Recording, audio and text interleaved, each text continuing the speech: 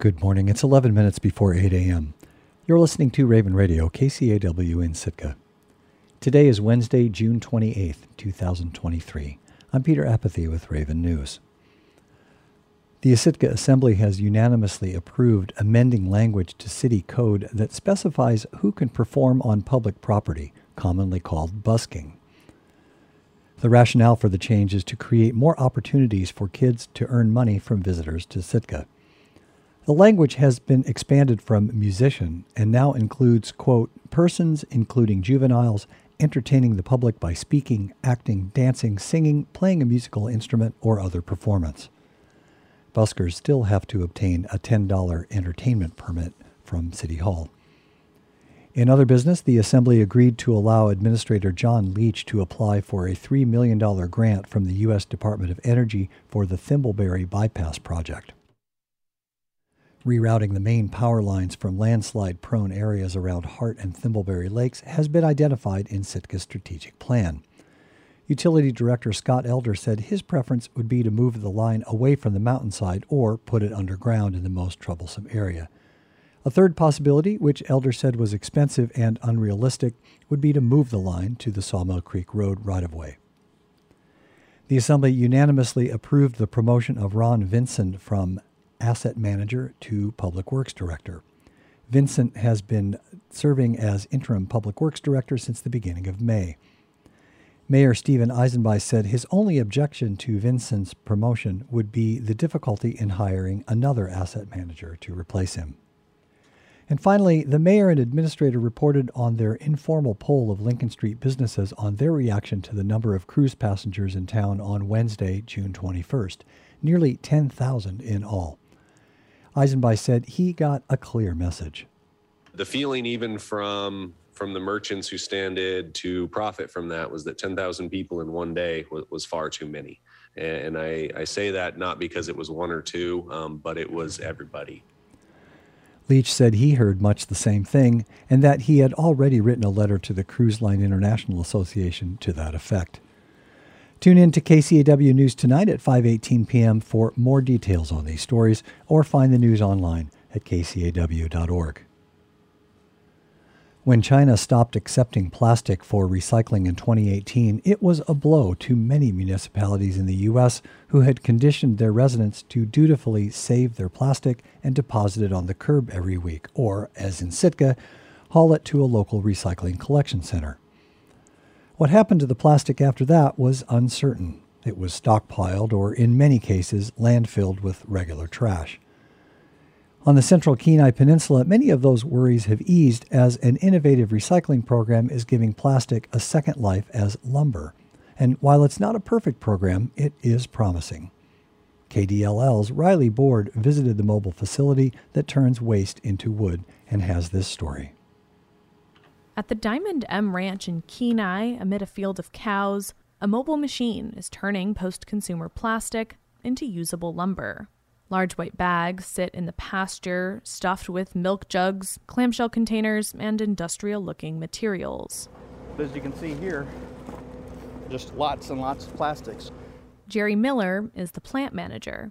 Today, he's overseeing work at the site, which has been set up in Kenai for a couple weeks.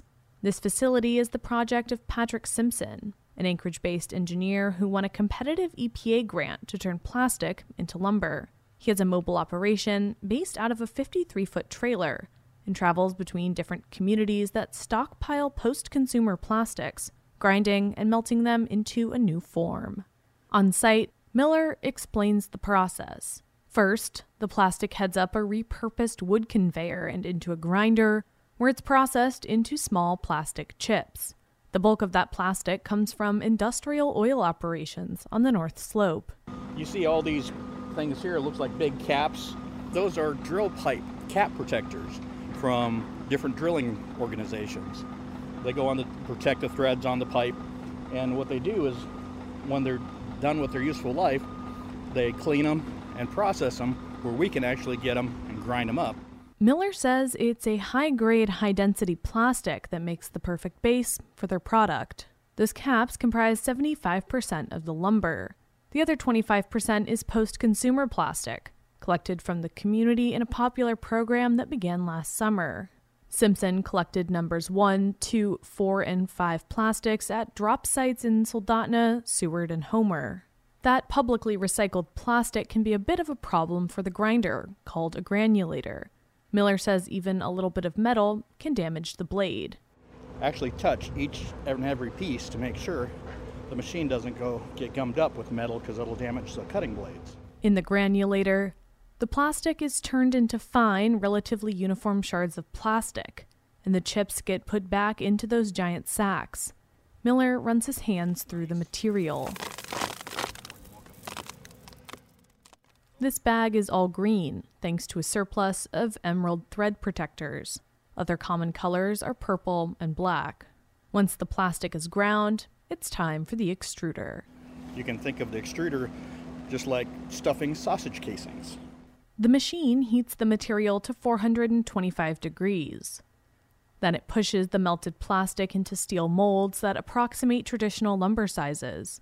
Lots of 2x4s, 2x6s, and some custom orders for a federal agency. It takes only a few minutes to fill each mold. Then the plastic cools inside the steel and is unmolded in perfect green plastic logs.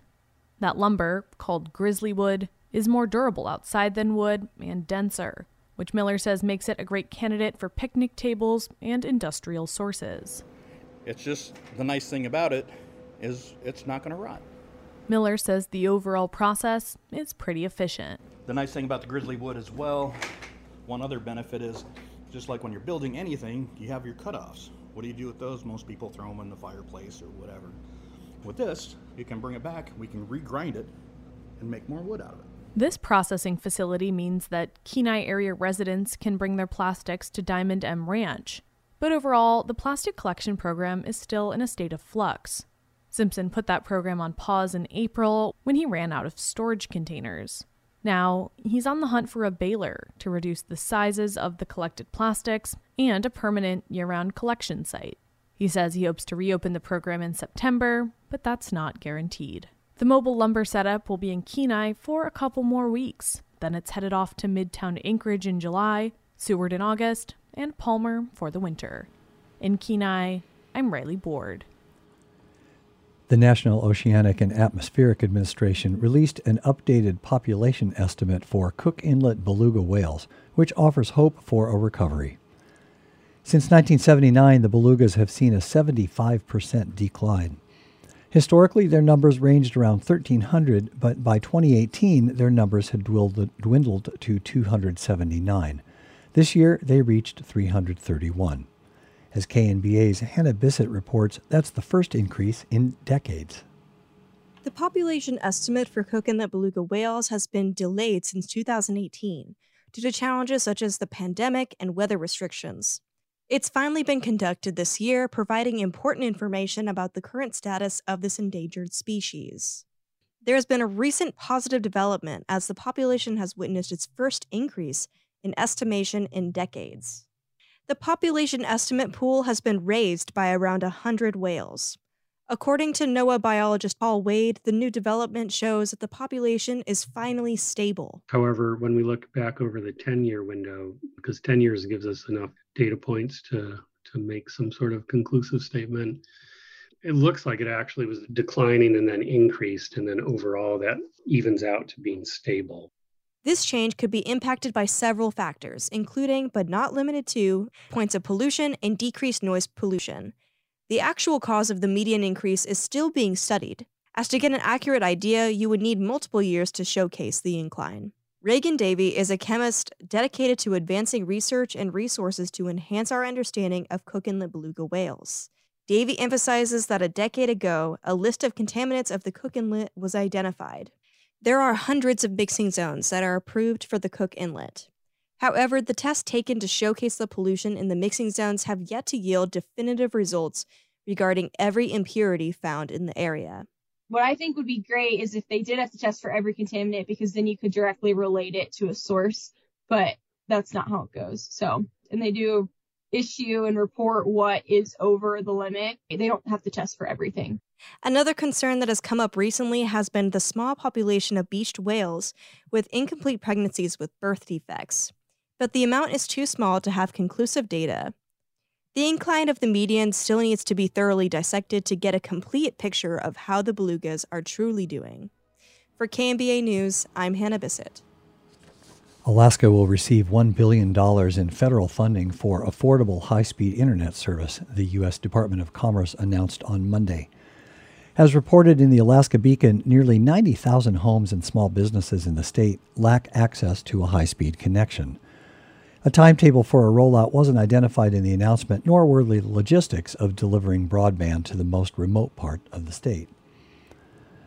The money is part of the Biden-Harris administration's Internet for All initiative, which makes $42 billion available nationwide through a broadband equity program.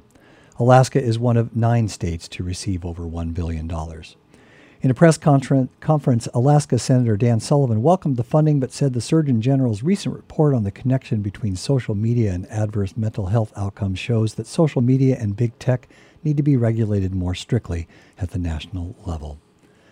And that's all for Raven News for this hour. You can listen to or read our story